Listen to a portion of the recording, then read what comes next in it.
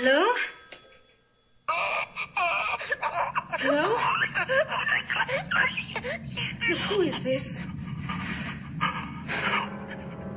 Please stop.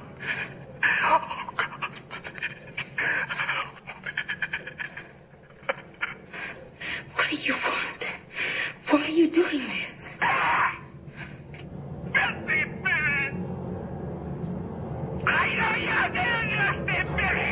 You answer it, Billy! Who are you? For God's sake, what are you doing? I know what you did, Billy! Help me, Billy!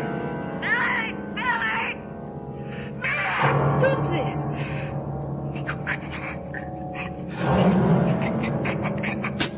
Oh, Jesus Christ.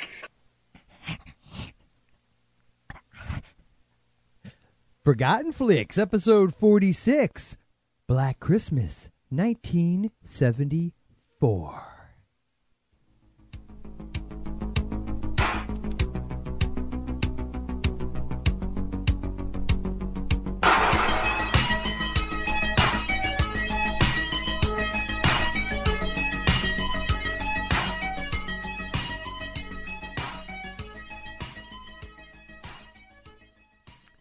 Hello, hello, hello. Welcome to the Forgotten Flicks podcast. I am Joel, and I'm joined, as always, by Dirty, Filthy Billy.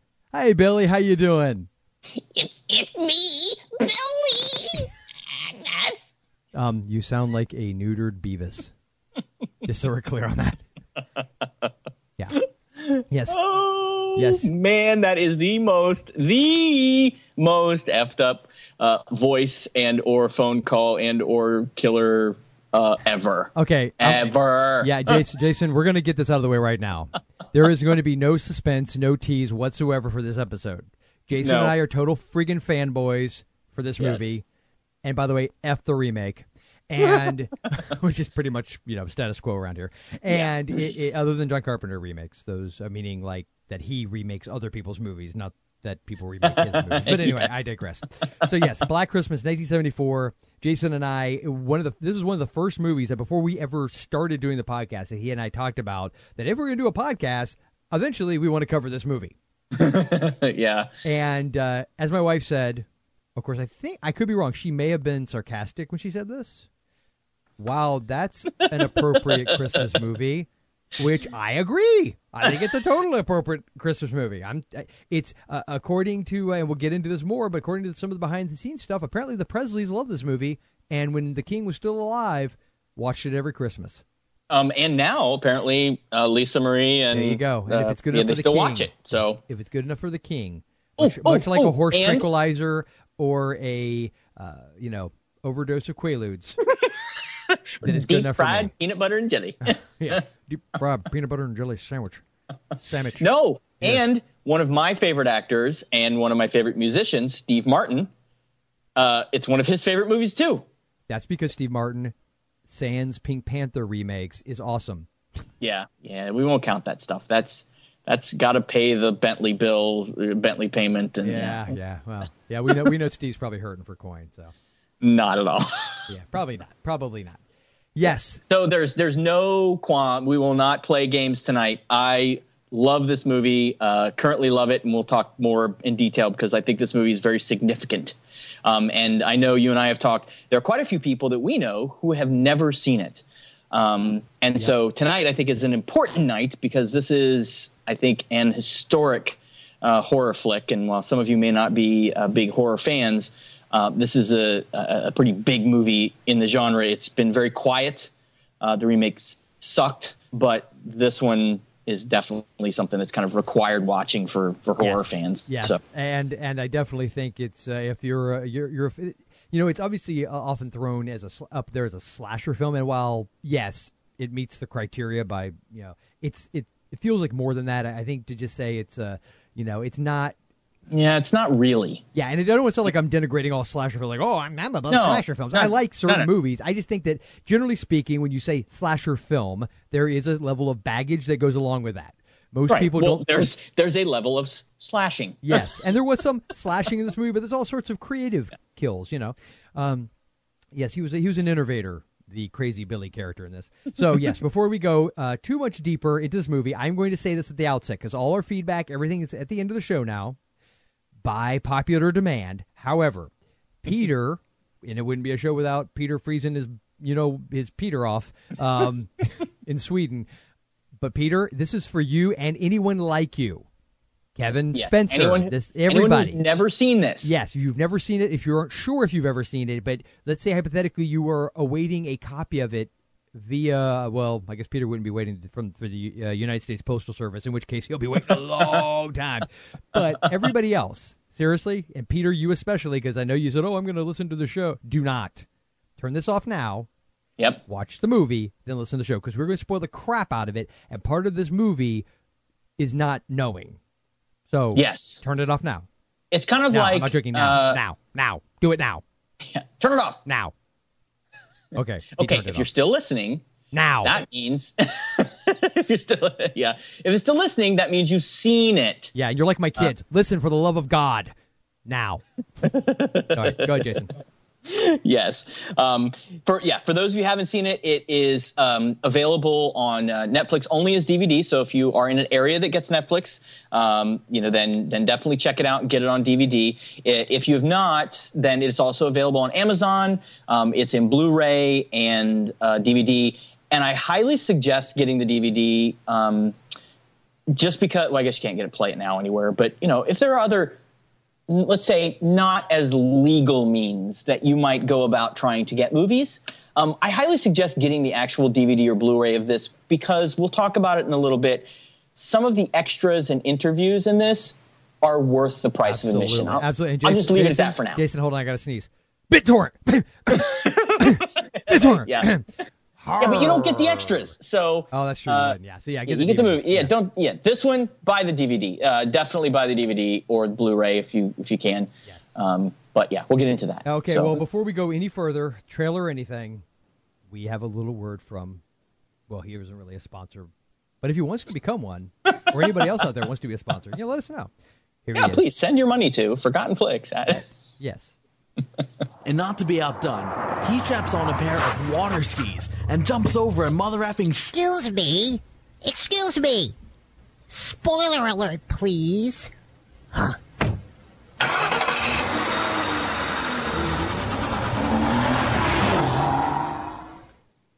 Thank you, JV, with your Fonz jumping the shark. So is this the episode where we jump the shark? Maybe this is.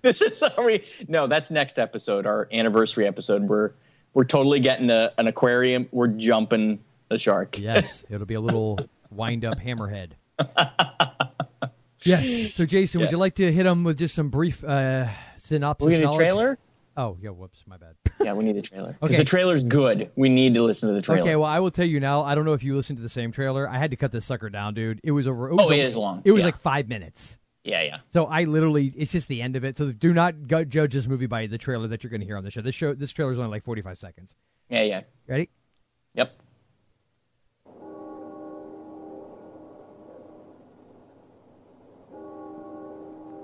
Remember those idyllic scenes out of your childhood? Crisp winter nights, star bright, sleigh bells, crackling Yule logs, candlelight glistening off of shimmering Christmas trees, chestnuts roasting over open fires, carolers beneath snow-covered window ledges. Remember those. Remember them well. After Black Christmas, they'll never be the same again. Black Christmas, starring Olivia Hussey, Keir Dullea, Margot Kidder, and starring John Saxon as Lieutenant Fuller. If this movie doesn't make your skin crawl, it's on too tight.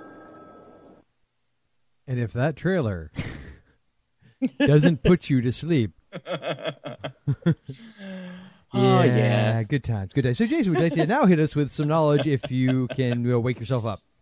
Yes, this is basically the story of a small sorority house that is shutting down kind of for the holiday season. It's Christmas time, and most of the girls in the sorority are going home for Christmas. There's the house mother who is kind of in charge of all of them, and she's staying. And then a couple of them decided, they stay. Margot Kidder, who plays Barb, at the beginning, her mom calls and is going off on a vacation with her new boyfriend. So Margot Kidder has to stay there. And a couple of her friends decide that they're going to stay with her and kind of, keep her company. But some of them are still leaving. So, and in between, kind of in the setup of the movie, as they're just getting ready for the holidays, these obscene phone calls are happening. And as you heard in the trailer, she says the guy's calling again. And so it's implied that he's been calling a lot. Yeah. Or been calling in the past. And so they start getting these calls, and then girls start disappearing. And in the meantime, we get this, and spoiler here, folks, but you start in the beginning. The killer, you get his point of view camera shot. Yeah, subjective camera. Yep. Yes. And and he you see him kind of climbing up a trellis on the side of the house up to the attic. Mm-hmm. And at several points throughout as the movie's progressing, you see the trap door up to the attic slowly close. But one thing that's very important for this movie, you never actually see the killer ever full on. You get hand, eyeball, but you never actually see the killer throughout. And that's actually one of the creepiest freaking things about this entire movie. But I digress. So basically, this is a story of the girls start disappearing, but nobody knows why. No one knows where they've gone, and they start looking for the girls, and then other stuff starts happening, and they start trying to figure out what's going on. Mm-hmm. It's very low key as far as the people in the movie don't realize what's happening until much later in the movie. Mm-hmm. And I won't give away the ending because it is a phenomenal ending. But I think we might because we have to get into it. Yeah, because we have to debate whether I won't give it away in the synopsis. No, definitely not. Yeah. Well, and I do want to make sure we also point out that at the very beginning of the movie, you have this moment where while these girls are kind of having their little going away party or whatever they're doing there, the phone rings and they answer it, and it is this, perverted, obscene phone call. Billy, making all these different voices. And even at one point, one of the characters says, can that be one person? Because it sounds like multiple people. John Saxon's character, Lieutenant Fuller, says when he called before, did he make all these different voices? Because it sounds like a woman, it sounds like a baby, it sounds like a high-pitched and sometimes guy. they almost sound like they're talking on top of each other, briefly. Yes. But yet at the same time, it doesn't sound... But it doesn't sound forced. It doesn't sound like you actually have two people talking on each other. It just sounds like one person doing these voices fast and shifting between them so quickly. And so that's the key, is that and apparently you get a hint of the backstory that they had been getting phone calls, that this had been going on for at least a little while, and they just chalked it up as, this guy's just an obscene phone caller. Yep. But then at the very begining, when Barb, the Margot Kidder character, she's sort of the party girl of the group and real wild and crazy, which, was really an acting stretch for Miss Kidder, as we'll discuss later. And, she gets on there and she, tells him, why he's going to F she himself. Talks back to him. Yeah, basically gives him a lip. And it's like he goes from that what you heard to you just very calm and just moment of silence, and then, I'm going to kill you. And he hangs up. And it's like, and she even gets this look on her face, and then kind of blows it off. And little does she know. And then one of the girls says, you shouldn't provoke people like that. Yeah. And that was Claire, and then she kind of storms off upstairs and becomes victim number one. But I think what is key there, though, is and it was when you mentioned Barb getting the phone call from her mom and talking to her mom about having her back and forth. Mm-hmm. Well, they were cross-cutting because it really starts off with you're seeing the front of the house and the music's playing, and even the freaking just basic Christmas music you've heard a gajillion times is creepy in this movie. Okay, the carolers are creepy. Everything is just creepy, and it's all a lot of it's audio based. It's just very creepy in its suggestiveness, and you get that subjective camera and you see his hands. And considering this is again 1974, they in the behind the scenes, Jason, I know you saw this as well, that they talked about how they had to create a special camera rig. Yeah, that the shoulder-mounted camera. Yeah, that the cameraman would carry. So when you're seeing those hands crawl up the trellis, it's actually the cameraman, but of course he's playing the role of the killer, and you can hear him breathing.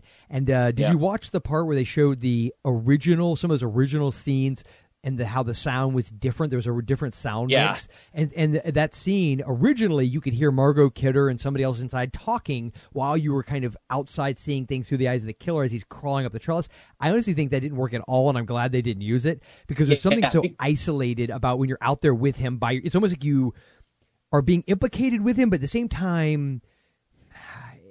Well, it felt like to me like he was almost like, well, first of all, if you're outside the house, you're going to hear less of what's going on. Yeah, so that's true too. There's a lot It's of gonna be movie mumble. cheats at times where they go beyond reality and you kind of hear things you really wouldn't normally hear because, if you were actually standing in the place of wherever the character is or whatever. Yeah. So that kind of was a little forced. But not only that, it kind of felt like you were inside his head. Yeah. And almost like there was some kind of muffled, like you really couldn't, hear everything that was going on. And as he's climbing up, you just kind of hear the background. And because they definitely play him up to be an absolute like crazy. Yeah, he's lost control. Like, that's the thing here. Yes. He's got just enough control to where he doesn't just like run in the house and mow everybody down.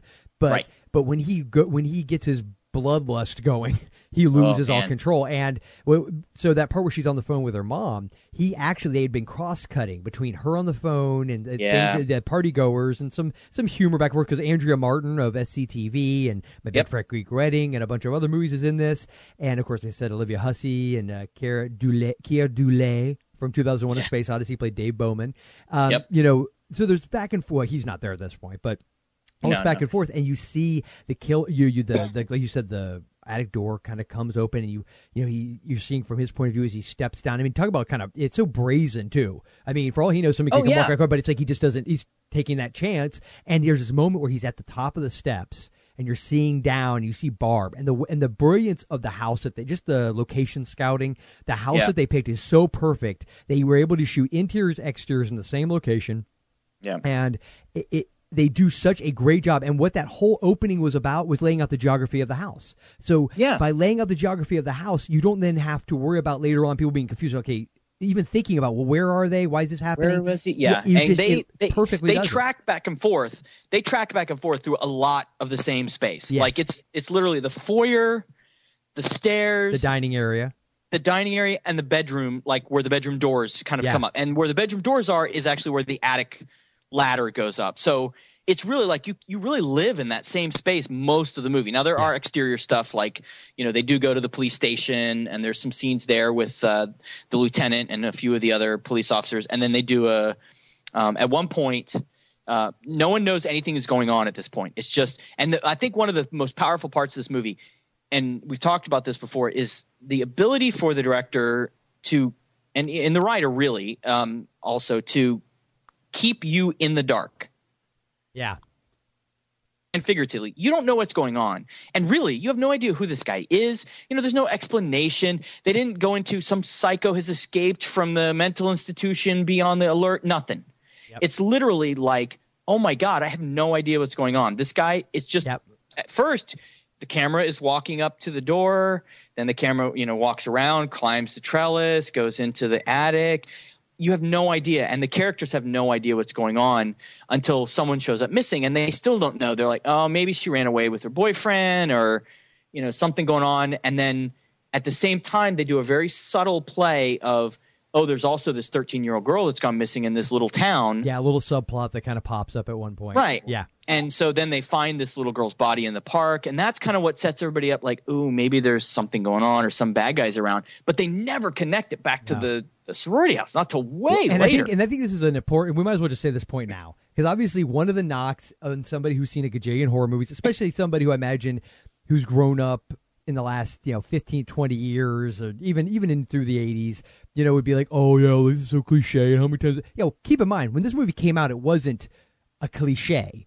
The killer, the whole, the idea of the calls and the idea of the killer being in the house, that none of this invented all that. Yeah, it really did. I mean, I think the subjective camera had been done a few times, but I don't know that it was ever really done in a horror film. Obviously, Halloween took a lot of the elements of this movie and made it its own. And I did like the fact that in one of the behind-the-scenes pieces, they do a Q&A with Bob Clark. The guy who directed this also did A Christmas Story, and he did Porky's. Yeah. He did some earlier horror films. He did Children Shouldn't Play with Dead Things. And I actually have a quick story about that I'll go into in a few minutes. And another movie called Death Dream. There's kind of like one of those early 70s, like social, like kind of like what the way Night of the Living Dead was, like had that social relevance to it because it was about Vietnam and things of that nature. Undercurrent, yep. Yeah. So, but this was really his last horror film, because after this point is when he got into doing more comedies. Yeah. And he does it so freaking well that but he talks about John Carpenter. There was always this myth going around that John Carpenter actually stole this idea, that he was, if he was going to make a sequel to Black Christmas, he was going to call it Halloween. And that apparently was true. And he and Carpenter worked together. And at that time, Carpenter had asked him, what would you do for a sequel to Black Christmas? Because he was a big fan of it.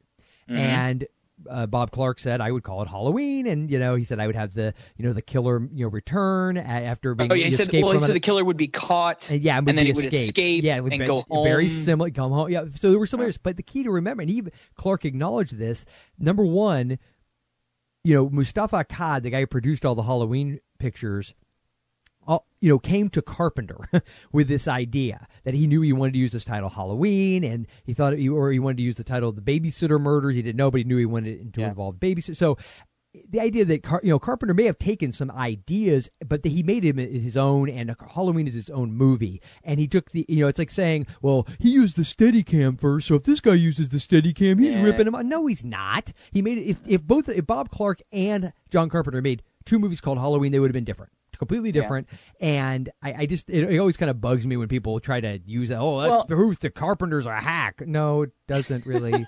No. Yeah, and this has got there are a lot of reasons why. Memoirs of Invisible Man, actually, or Ghosts of Mars, but not that reason. Sorry, go ahead. No, yeah. Don't say that movie again. Okay, please. Sorry. No, there's a couple of reasons. This movie definitely flew under the radar. And it has for a long time, and it is now sort of a cult flick, and especially people that are horror enthusiasts know of it because it set the standard for a lot of the styles that he used in it, and a lot of the ideas that he kind of pioneered with it. But there's some big differences. Number one, John Carpenter did Halloween, or did right? Yeah, John Carpenter did Halloween. Yeah, right. So we've already got a big name. Director, big name American director. Black Christmas was filmed in Canada, released originally in Canada and primarily in Canada. It was a big hit in Canada, but wasn't really that big of a release in the U.S. And there were a couple other things going on at the same time. Didn't you say there was some when this was released, like NBC or was put on prime time? Yeah, according to I've mentioned it before, that book Shock Value by Jason Zinoman. He goes into this a little bit, and just a real quick story. There was two movies growing up that my parents told me. Three, because John Carpenter's The Thing was in there as well for my dad, but two in particular. One was Alien, and the other was Black Christmas, that they said scared them so unbelievably bad. And I remember being fascinated by that idea. I was like, wow, I got to see this movie. Yes. But then they also told me, because I grew up in Florida, and the whole thing with Ted Bundy. And in the in the 70s, he killed two or three girls in Tallahassee at FSU, and there's a lot of similarities between these, that story and sorority girls. Yeah, it was a lot of similarities, and then actually when you really consider too that the images you catch of the killer in this movie kind of actually looks like pictures I've seen of Ted Bundy from that time period. Well, especially since a lot of the pictures of him were like the turtleneck sweater. Yeah, when the hair was very similar. Hair. I mean, it's creepy. Okay, the similarities. But the thing I had always heard growing up was that this movie was actually like banned from being shown like in Florida, like one of those classic, somebody told somebody it's against the law in Florida to play Black Christmas. Breaking the law. Well, apparently it wasn't quite banned because of that whole connection, which this movie came out, a few years before that occurred, which I think that was like in 77, 78 that Bundy did that horrible thing. Yeah. But according to Zinnemann, he mentioned, he's talking in his book about the fact that serial killers were being, celebritized by the media, and that reports that Ted Bundy, perhaps the most, I'm quoting here from the book, perhaps the most famous serial killer of the era next to Manson, was inspired by Bob Clark's sorority house horror Black Christmas, led NBC to cancel the film from its schedule. Now, I didn't, cross-reference, his sources. I'm sure he's accurate, but I think it's interesting to note that NBC decided at that time period, because they were originally going to release it, which it all lines up that it would be about the time that it would have probably been released on TV, and they went ahead and put the kibosh on it being shown during that time period because of what he had done. Yeah. But where was I originally going with this? Because I know you brought up that. Well, I was just saying that there's reason why this kind of flew under the radar. So yes, yeah, I definitely think that, and I don't know that necessarily would have affected it as much. And honestly, and I not to be like I'm gonna have to correct you, Mr. Grooms, but if I don't, God knows we'll get email about this. I would have to depart with you on the idea that John Carpenter was a big director when he made Halloween, because he wasn't. Because aside from your favorite, Assault on Precinct 13, I mean, that wasn't like a blockbuster. No, it's hard to believe. According to you, I never said fantastic movie. Shouldn't it have made millions? Wait, so fantastic movie equals millions. So every movie that makes millions is a fantastic movie? Really? Is that the logic? The logical fallacy you want to start going down? Because you know what? Attack of the Clones made a crap ton of money. So did Pocahontas in Space. I mean Avatar. There you go. There you go. Millions. Yeah, need you say more? Yeah, so the point is, and prior to that, he had done Dark Star with Dan O'Bannon, which was a USC film. But it was at least, well... That was the movie that kind of put him on the map for sure. But I think the key, and the other thing to understand about Halloween is, when it was originally released, it really did, I think they actually ended up doing a re-release of it. Because when it was released, it was in the same year. But when it first went out, it tanked. It didn't do well at all. And then they re-released it, I think, here's a thought, closer to Halloween. And it blew up, in word of mouth. And I think also because at the time, Roger Ebert, who's notorious for being kind of all over the map on his feelings of horror movies, like with the original Night of the Living Dead, he was very disparaging of it. But Halloween, he saw the brilliance and the obviously the homage to Hitchcock and all that kind of stuff, and really latched onto it and promoted the crap out of it, and that helped as well. This movie didn't get that kind of critical push. In fact, and I just wanted to mention this briefly, I was looking up on that always reliable resource, Wikipedia. They had just a few critical blurbs, and I'm now going to call this segment, that will only last probably this episode and random episodes when we decide to redo it, the "What the hell were they thinking?" Critic Bash. Oh, okay. Yeah. It received generally positive reviews from contemporary critics. However, according to, let's see here, the New York Times, which is never ever wrong, they highly criticized the film and awarded a 1 out of 5. Calling it a whodunit that begs the question of why it was made. Variety also gave the film a negative review, stating that the film was... Now, wait for this. In 1974, they stated it was heavily cliched, and that Black Christmas, a bloody, senseless, kill-for-kicks feature, exploits unnecessary violence in a university sorority house operated by an implausibly alcoholic ex... I think it says Hoofer, but it could be... dancer. That's it. Yeah, Hoofer's a dancer. I thought it said ex-hooker. I was like, if Mama Mac was a hooker, please pass the saltpeter. Then there's a reason why she drinks sherry everywhere. That's a reason why her Johns would need to drink sherry. Wait, I have to continue. And I'm quoting here. Its slow-paced, murky tale involves an obscene telephone caller who apparently delights in killing the girls off one by one. Even the hapless house mother, which apparently they were hung up on in this particular review. However, Variety's only praise of the film was Maureen Waldman's role as the secretly alcoholic sorority house mother, saying, okay, but yet they were criticizing the character, saying that only Marion Waldman as the house mother comes across with any life. By the way, that's the exact one that they said was implausible. So, yes, mainstream criticism strikes again. Not so much. What a bunch of goose. Yeah, it's fascinating, the kind of mixed bag that this comes with. And, one of the other things about this that I thought was kind of interesting is I think the American audiences didn't quite know what to make of it when it came out. Yeah. And I don't think the studios knew quite what to do with it, because if you know anything about this movie, you know that it's been released under several different names in the U.S. Now, its original name was going to be Oh God, Bob Clark talked about it in there. Stop me! And actually, I was going to say that. Oh, it was called. Yeah, the script was called. Yeah, but Stop did you catch that in the opening clip? If you listen very closely, at one point he goes, Oh yeah, he says it. Yeah. Yeah, and the original script apparently was even more graphic and horrific, and they toned it down. But the original name was Stop Me. But they went with Black Christmas because they liked the juxtaposition of, Joyous Holiday with the horror, aspect of it. But when it was released in the U.S., they didn't want to call it Black Christmas because they were afraid it would be mistaken for a blaxploitation film of the 70s. Starring Pam Grier. And Black Dynamite. Yes. Obviously, I am a connoisseur of blaxploitation because Pam Grier is the only one I know. Well, so it was released under Silent Night, Evil Night. Yes. And it was also released under Stranger in the House. Which is interesting because I think the Ann Rule, the true crime writer, wrote a book about Bundy called Stranger Beside Me. Yes. And so the Stranger in the House, and I think that's what NBC was going to show it on.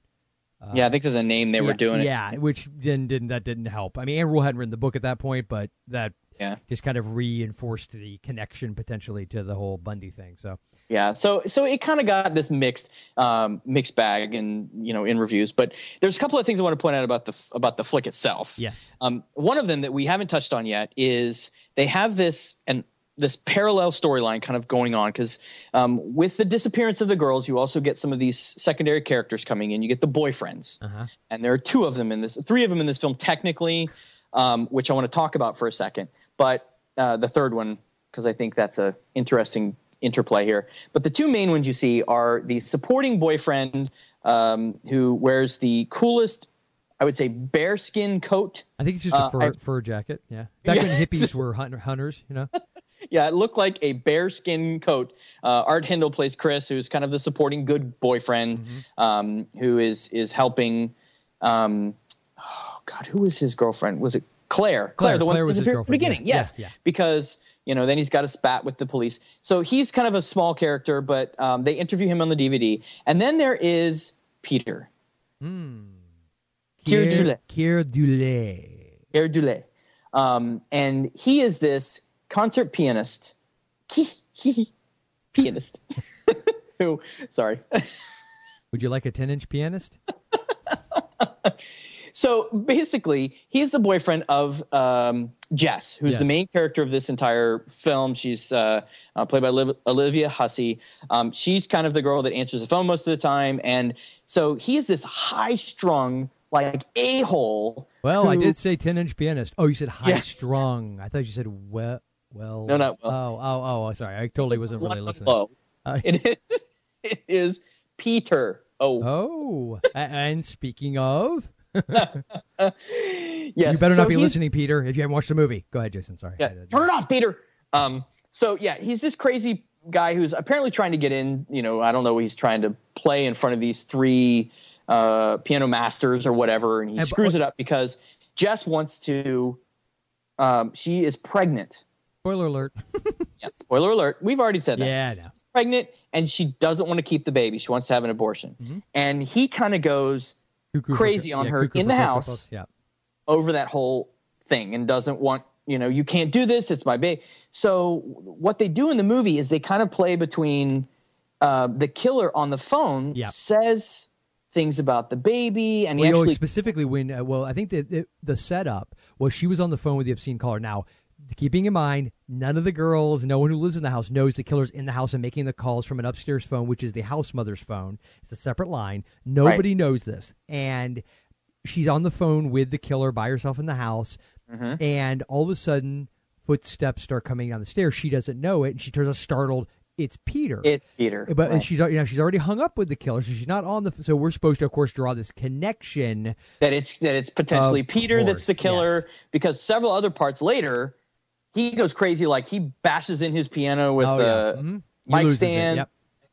And he's outside. I mean, he's hanging around outside. And then actually, at the climax of the movie, can we go into the climax now? Not yet, because I don't want to. I want to make sure there's a couple things. they play him back and forth like he could be the killer, and that there's but he's definitely crazy, and the storyline kind of plays back and forth. I would say he's crazy. I think he's just a very like you said, high strung, sort of the cliche passionate artiste. He's very but he kind of goes very like emotional. Yes, but they play him definitely like, especially when he calls her on the phone and he's all upset because at one point he calls her and says, "It's Peter, you can't do this," yada yada. Yeah. They definitely play him like he is a half step from being over the edge and jumping off a cliff. Like he actually, when he stands outside of her, I can get it from the standpoint of she's all he has left. He's lost. I mean, at this point, he's worked for 8 years, living in a little tiny one room, living in a conservatory for 8 years. Sharing a bathroom with like 18 other people for 8 years. I'm almost a decade, and he flushed it all down the toilet when he screwed up his little recital thing. So he's got nothing left, only her and this unborn baby, and he just loses it. I mean, and so I think... Yeah, but then he's all like, I'm quitting the conservatory, and I guess this is time period relevant to, and we will be married. And she's like, I really don't want to marry you. Yeah. So, and I think that's why he lost it. He was losing everything all at once, and he just couldn't handle it. But I think that the part you were talking about that the killer acknowledges is she. He makes a comment about it being like, she's acting like she's just like having a wart removed while they're arguing, and then later on, while she's on the phone with the killer. He in one of his creepy ass voices, he says, like having a wart removed or whatever, and he suddenly turned into the Wicked Witch of the West. But it keeps you in the dark because it could be Peter. Yep. Or could be having seen the movie, you think, or it might just be somebody else who's in the house who could have overheard that conversation, but you never know. Yep. They definitely play that really well, and it's the subtlety of playing between the two is really. A great one. But I wanted to, before we get to the ending and stuff. Yeah, especially because there's one other thing I wanted to say, but go ahead. Yeah. Well, what do you want to say? No, you go ahead. Okay. I want to talk about Margot Kidder in this movie. Okay, well, hold on. That might be a rabbit trail. So let me just real quick. This actually has to do with the movie proper, which, by the way, my wife... Well, I'm going to talk about the movie proper, too, but this is definitely going to lead us down a rabbit trail. You get yours in first. Okay. Two things. Yeah. One, some of the shots in this movie are so awesome. Do you remember the moment when the father of Claire, there's also the subplot of he's there because she was supposed to, meet him on campus, and now they're looking for her. They don't, of course, know she's up in the attic with a bag over her face and like creepy in a rocking chair, holding a creepy old antique baby doll. As the killer's like, you see his hand where, the baby pumpkin. Yeah. By the way, the picture on the cover of Black Christmas, see with the girl with like plastic on her face, that's Claire, who they show throughout the movie, and she's on the... And for our wonderful listeners, I think I still have my VHS copy of this movie. When Specs was going out of business, they sold it, and I bought it for like $1.99. So I'll take a picture of it, and we can get it uploaded to the Facebook page. Oh, definitely. But there's a moment where her father is in the foreground on the phone, and Margot Kidder's in the background with this little kid. He's like 8 years old, and she's giving him alcohol. And getting, she goes, "I think the little sucker's schnockered." But that shot, the way they use the shallow depth of field, and actually, I guess it would be. I guess it wouldn't really be shallow depth of field because you can see everything all the way from front to He's perfectly clear. He's not out of focus. You can actually see a line. Yeah. Like, one of the things you notice is she is perfectly in focus, he is perfectly in focus, but there is a little line in between that's fuzzy. Yeah. But it messes with your eyes because it feels like they're both... So my guess is they shot those as two separate shots and put them together. That would be my... I wish Bob Clark was still with us. He passed away. I wish he was still with us because I would love to know if he had done some commentary or something, because I would love to know how they created that, because... That would be my guess, or they use some kind of special filter. But I would think the way it looks like a shallow depth of field shot where the background will be out of focus and somebody really close to the camera would be in focus, or vice versa.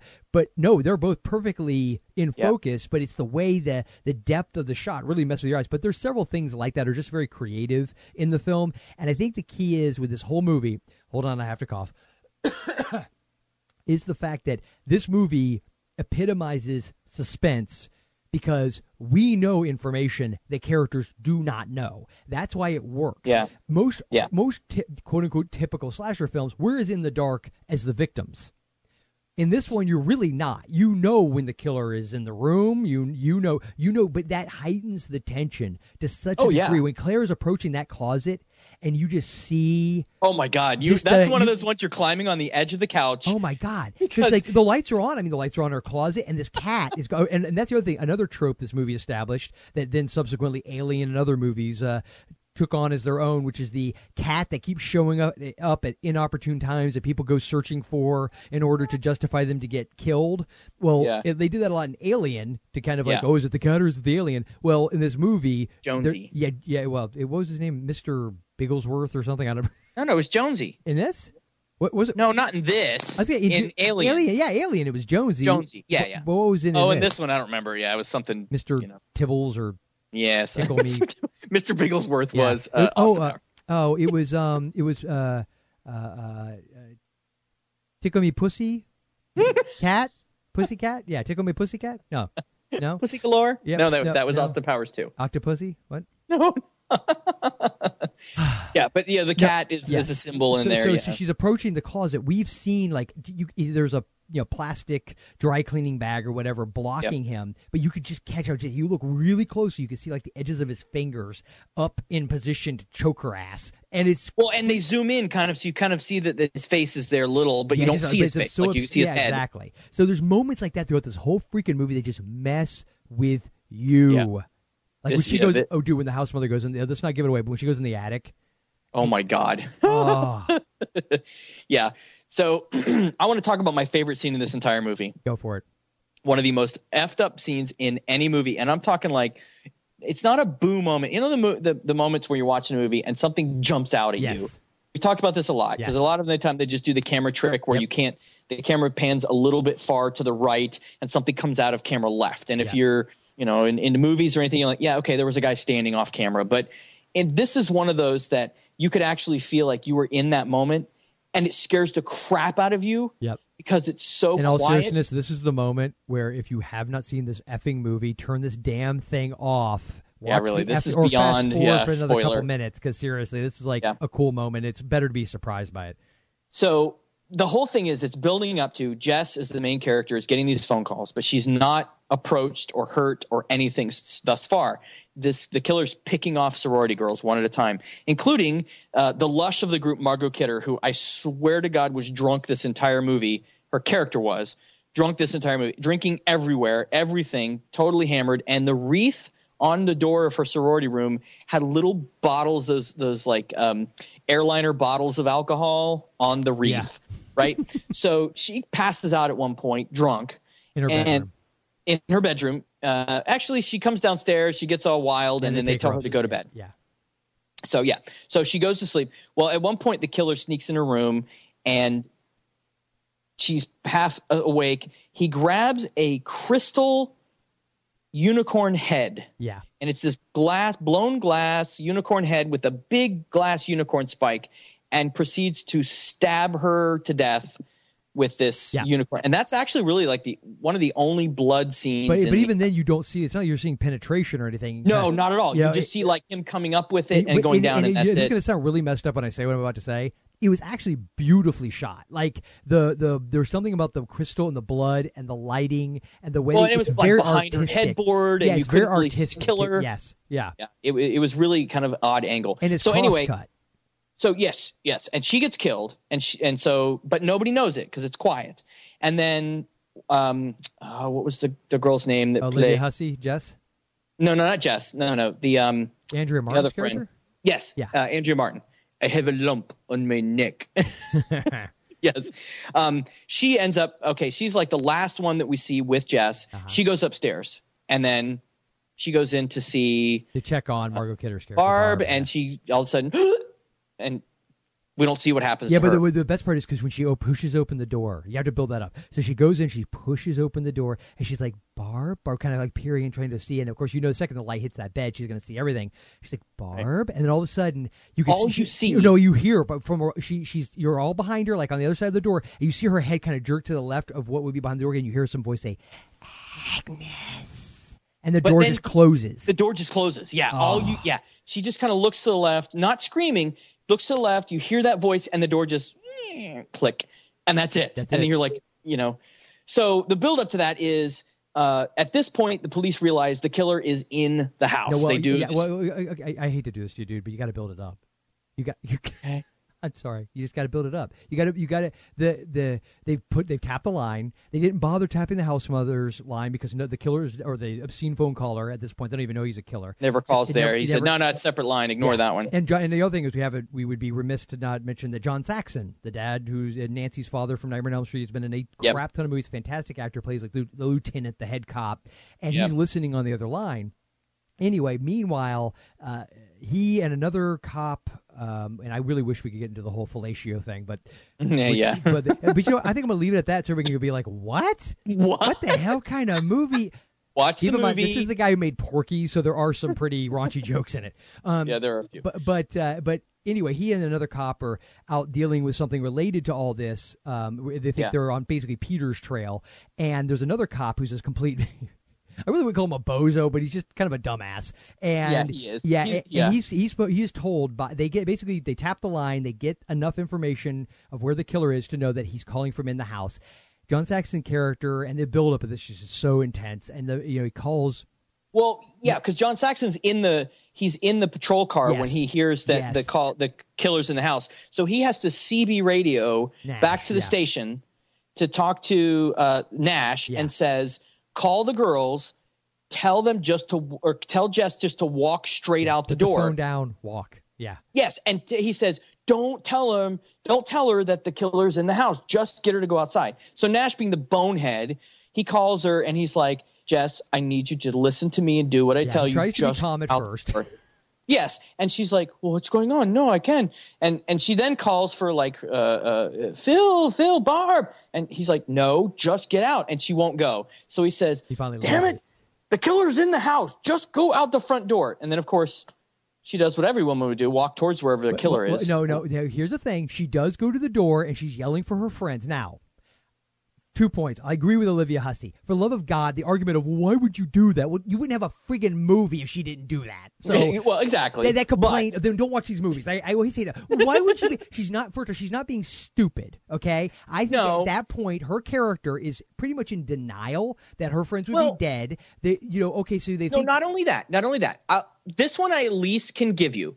We talked about this in Nightmare because the voice is calling to her out in a dark yard, and she walks out in her underwear. Yes. Yeah, I don't believe that one. At least with this one, you can believe that Jess genuinely loves her friends. Yes.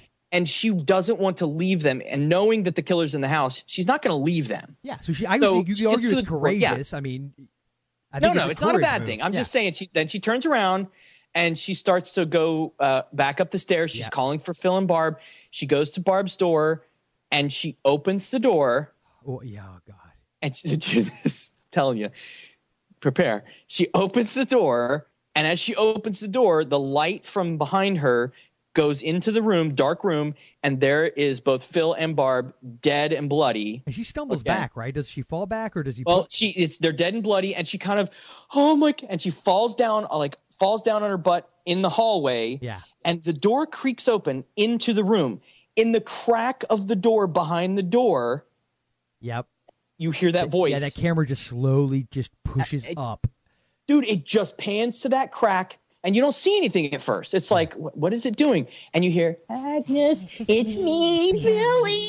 And all of a sudden, it kind of slowly zooms in, and there's just an eyeball. Yeah, and it's like wide it's crazy wide. It just, you could just, it's moving, just rotating, just like looking and studying her. Oh, dude, that is more freaky than that little clip that you show me from the movie in the hospital. I was gonna say that is comparable. The scene that we have, we have that posted, I think, still on the web or the Facebook page. It's on Facebook. The scene with the hospital. We won't go into all that. Go watch it on the Facebook page, but I would say it's in that league of quiet. It's subtle. Yeah. It scares the crap out of you. You know what it is? You so connect, I think, with Olivia Hussey is a fantastic actress. Yeah. And I think you so connect with her character, and none of these characters are idiots. I mean, when she goes upstairs, she does have a fire poker. It's not like she's terrified. It's not like she's, let me just go check them and see where they're at. I mean, right. And at this point, she hasn't seen any evidence. It's just she was told this thing. So you could say she's in denial. She's got to make sure her friends are okay. And I could see, I think it's dopey in hindsight from our position of like, don't do it, you idiot. But I could see a character in that moment justifiably being motivated to do that. Now, and a lot of other horror movies, it is far worse. Oh, it's always forced. It's always so contrived. Yeah, this definitely works, but it's scary as crap. Yeah. And so basically, can we talk about the ending now? Yes, let's go ahead and talk about the ending. Okay. So basically the ending is she runs away from him, goes down to the basement, and she's kind of she locks the door. And I love the balance. Bob Clark did this movie just brilliantly shot and acted out. But when she closes the basement door, he is with all fury of hell banging on that door and screaming in that crazy voice. And then all of a sudden just dead stop. Yeah, and all you hear is quiet, and all you hear is him walking away. Just real simple. He's just walking, slowly walking away, just like he's got this snap that he flips to crazy.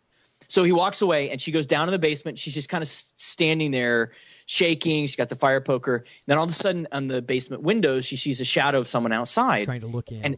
Trying to look in, and then it's Peter, and he's, Jess, are you down there? Jess, are you okay? And he's calling, and finally he breaks the glass at the basement door, and she, he comes down into the basement, and then he sees her. At this point, she had something had happened that she was convinced, oh, it can't be Peter.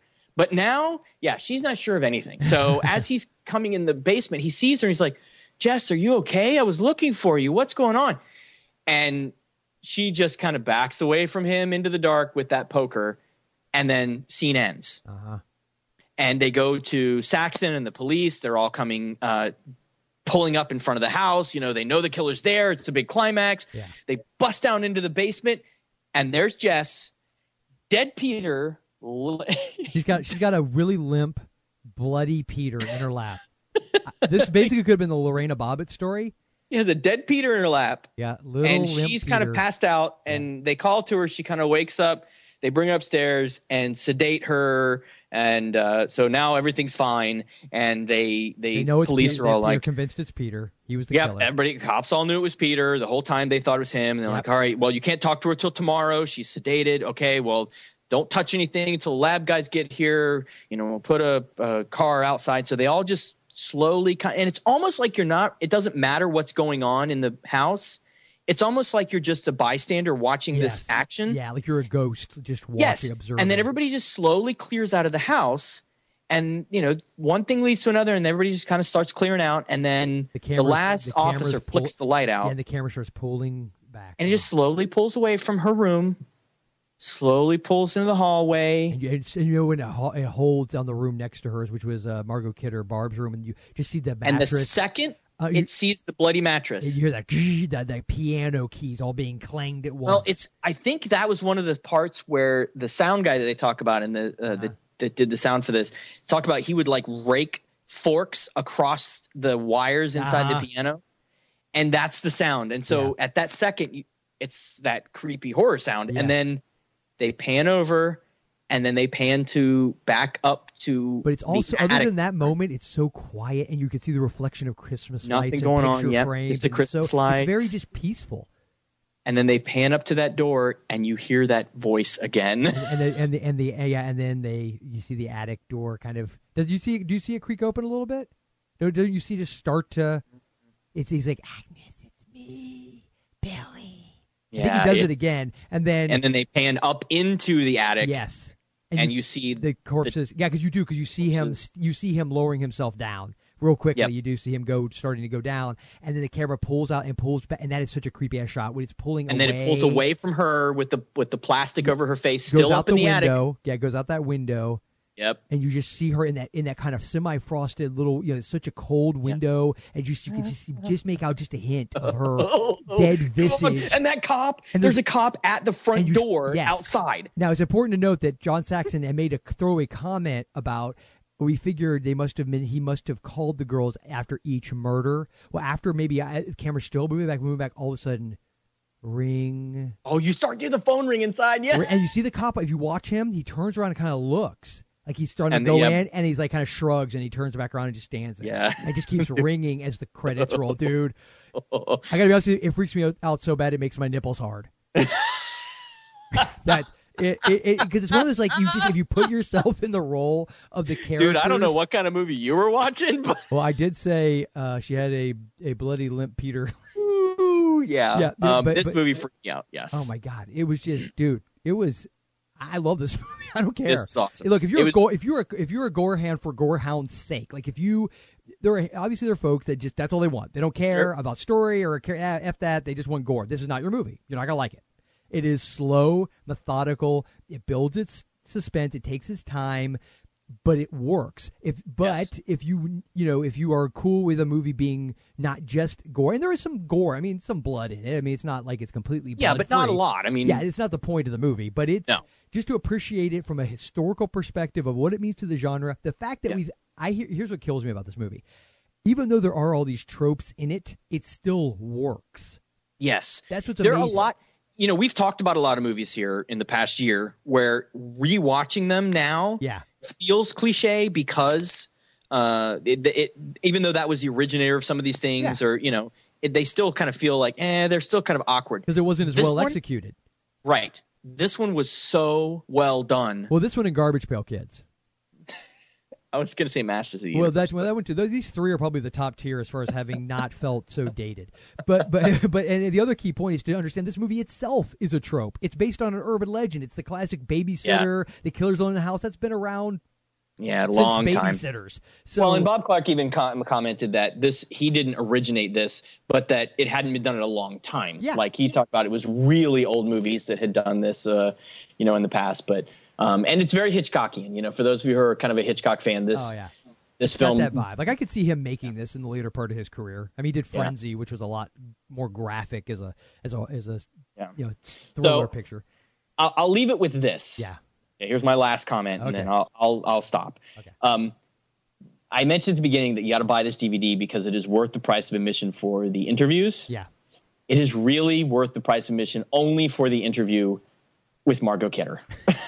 Because, swear to God, she cannot remember anything from filming this movie. As we were discussing, Jason and I did discuss this a little bit before that we recorded, and we found it sort of ironic that at one point she's kind of not, and we don't ever see the guys filming this. I guess they have some kind of fan site called itsmebelly.com, and they were doing these like behind the scenes pieces, and she goes, well, you young kids today, you're just so conservative. Back then, we were like just crazy. We're doing everything, and then they would ask her, as wild as you can. Yeah. Then they would ask her like just kind of simple questions.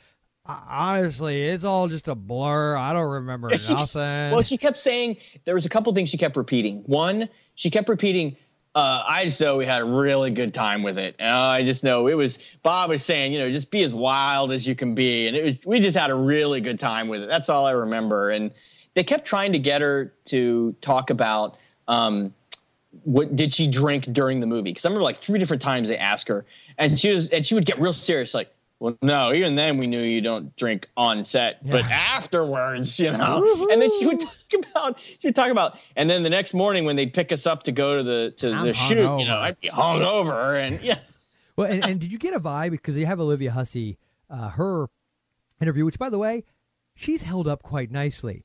Margot Kidder, not so much. Yes. But there's definitely something between them. Yeah, there was some tension there because you could tell they both were trying to be polite. I would say Olivia Hussey a little more so, but she pulled it off better. She talked about she basically the only thing she commented about Margot Kidder was, well, Margot Kidder was quiet. She was off doing her own thing. Yeah. So I didn't know her well. That's all she said. But she seemed excited about everybody else. That was the thing. Yes. It's such and such was so nice, and Andrea Martin was so funny. Yeah. Margot Kidder then talked about Olivia Hussey like, she was the main star and she was beautiful, but then when Olivia Hussey talked about her, it's like, I didn't know her. Yeah, I mean it was literally like, I didn't know her. Yeah. No, Margot Kidder. No, I didn't meet her. I saw her on set. That was my But even hers was weird. Like even Olivia Hussey's interviews were weird. I mean, she kept just calling this a classic and is as good as Romeo and Juliet, and it just. Well, she was saying Romeo and Juliet and what's the other one? Jesus of Nazareth. So she's basically her other 2 really big movies. Which I'll be honest with you, I'm surprised she also didn't say as big as Ice Cream Man, starring Clint Howard, where she played the nurse, showing her bosom. And he played a serial killer ice cream man. Clint Howard, Ron Howard's creepy little brother that looks like Chaka from Land of the Lost. Chaka, from Land of the Chaka Lost. should be our mascot. Chaka. Chaka. Yeah, so the interviews are fascinating, and they interview a lot of, and all of them without fail really are just shocked that people like this movie. I mean, they all really talk were, about, we thought it would be a throwaway. We had no idea we'd be big, and now that's the only reason they get invited to like these conventions now is this one movie, you know? More than likely. Well, except for Margot Kidder. Yes. They just don't invite her. No. No. All right, but I mean, Andrea Martin definitely, I mean, she did, comedy, and she's been in a lot more, but, it's funny to see those interviews. So anyway, that's my last bit. Awesome. Watch Margot Kidder. Yes. So I would say we both love this movie. Are we pretty much settled on that? Oh my! And everybody should see it, especially if you love horror or suspense pictures. Yep. Okay. Buy it. Yes. And don't watch it with your kids. Or do. I don't know, if you want to really mess with them. Scar them for life. Yes. But make sure that you wait for them in their room, hiding behind their door, staring at them with one eye, and go.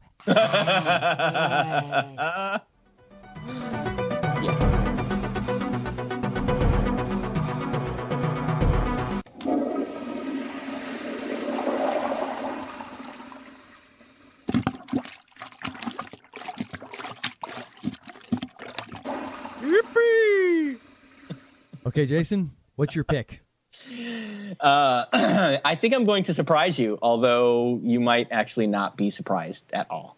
I actually went with one of the actresses this time because there was a bevy of actresses that went on to do a lot of other things. Yes. We talked about Olivia Hussey, we talked about Margot Kidder, we talked about Andrea Martin. I want to talk a little bit about Claire. Uh-huh. Lynn Griffin. You know what else she was in? Mega Shark versus No. Hemorrhoidal Nutsack. No. What? She was in Strange Brew. Oh, hey, got some Another bacon. Canadian classic. Got some bacon there, eh? Yeah, I'm staying right on with the Canadian theme here. All yes, one of my favorite movies of all time. It's a comedy starring Rick Moranis and Dave Thomas play Bob and Doug McKenzie, and they're Canadian beer drinkers. And I've talked before. This is also my favorite Max von Sydow movie. Because he's in this. He plays the brewmeister. Yeah, so this is, of course, your favorite Max von Sydow movie, as opposed to, say, all those popcorn classics done by Ingmar Bergman, such as The Seventh Seal or Virgin Spring. Yeah, not so much. I'm not into the hoity-toity. Yeah, really? No. Give me beer drinking and a skunk-painted dog any day. That's why I have to have you on here, Jason.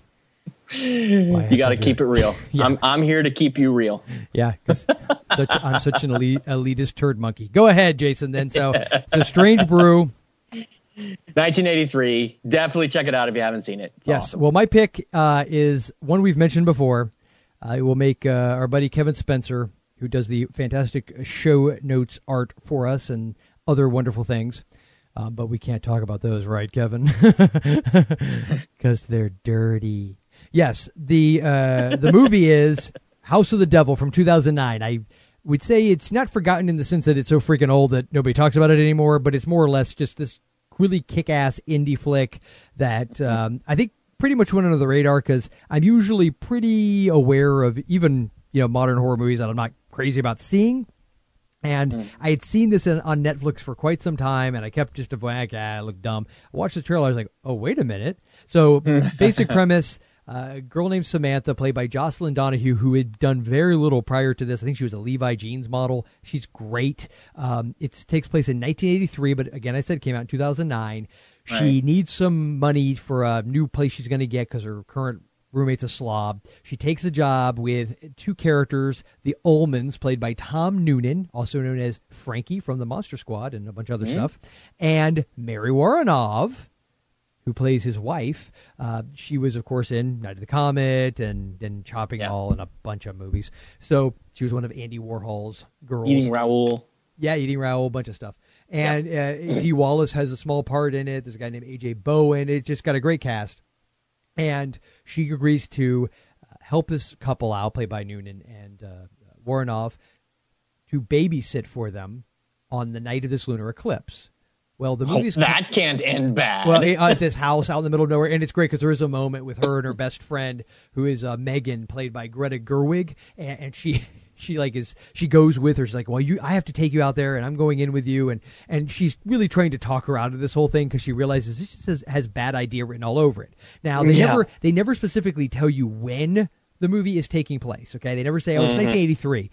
But the look and feel of this movie is so perfect. Ty West, the writer-director, did a phenomenal job making this feel like it was period. It was squarely set in the 80s. Yes, because the opening credit sequence is the music used like this, synth music and the zooms and the freeze frames and even the font was perfect. Have you seen like Hobo with a Shotgun or the trailer for that? Yeah. How it has that just the right look. Well, this movie even more so because they shot it 16 millimeter, which explains why the aesthetic of the movie is so right. They didn't use video and try to make it look like a film. It is film, and there's another moment later on where the main character is dancing. It's just like this throwaway kind of, I don't even call it a montage. I guess it is a montage of her wasting away the time in this creepy old Victorian mansion in the middle of nowhere on the night of a bloody lunar eclipse, and she's dancing, and oh crap, I'm going to kick myself because the name of the song escapes me, but it's this popular song from the era, and it's so upbeat, and it fits the time period so perfectly,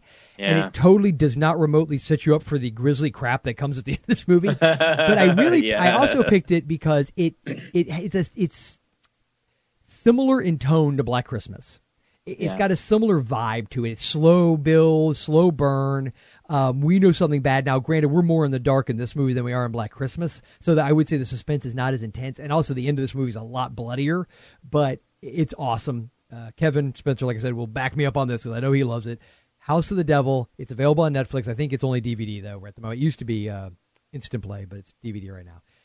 So, yes, please check it out if you can.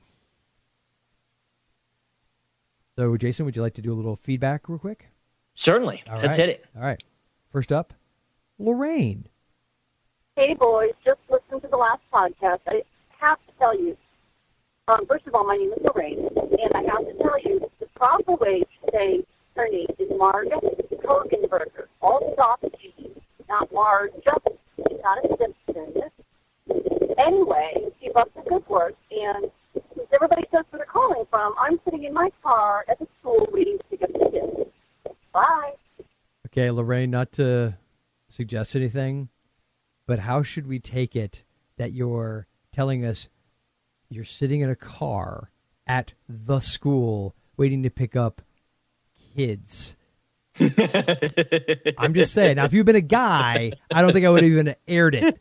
And just because there was some wind, obviously, coming over your phone, because I'm assuming you were also on the top of Mount Kilimanjaro.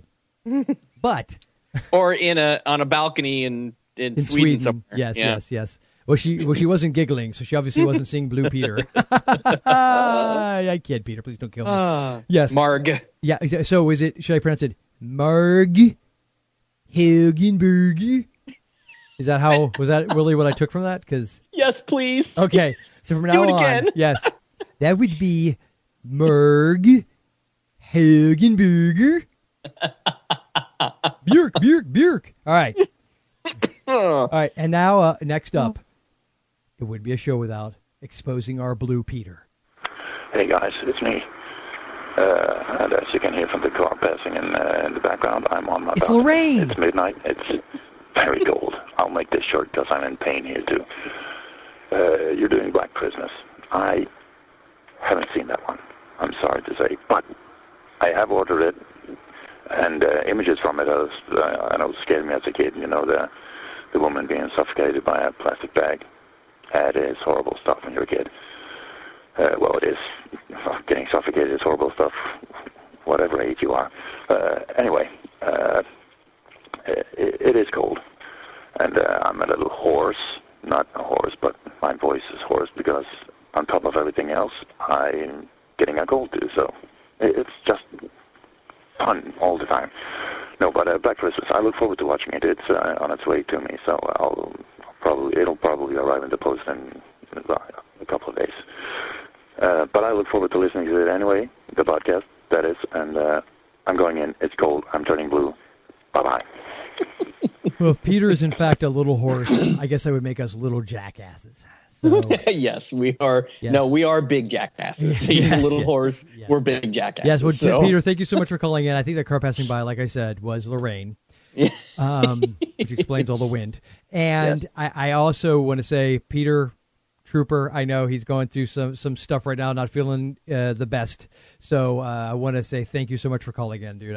Thanks for taking the time to call. But I'm definitely excited for you to get Black Christmas because I know being can't the movie believe, nerd honestly, I'm not going to say, when he told me he hadn't seen that out of the voicemail, I was like, what? I was a little stunned. I was shocked. I was a little stunned. I was shocked. Okay. Yeah. So anyway. All right. Our last feedback comes from the Red K Queen herself, Miss Tawana. Joel and Jason, hello, it's Tawana. Ordinarily, I would not call if I had not seen the movie that you're covering for the week, but I could not let the opportunity go by to wish you both a very happy first podcast anniversary and tell you how much I've enjoyed listening to the podcast this year and appreciate all your hard work you put into the show. As far as the movie goes, Black Christmas, I have seen the trailer, and from that I noticed two things. One, that the movie looks like a film that I would enjoy once I get the opportunity to see it, and it looks really creepy and scary in a good way. And two, it features two actresses that I really enjoy, Margot Kidder and Olivia Hussey. And I just look forward to maybe hearing you cover some of their other films, Superman, Romeo and Juliet, and Psycho 5. Other than that, I'd just like to wish you both, you and your families and your listeners, a very happy holidays, and I'll talk to you soon. Thank you so much, Tawana. And I just realized I forgot. In your feedback, you mentioned you hadn't seen either. Do not listen to the episode. Turn it off now.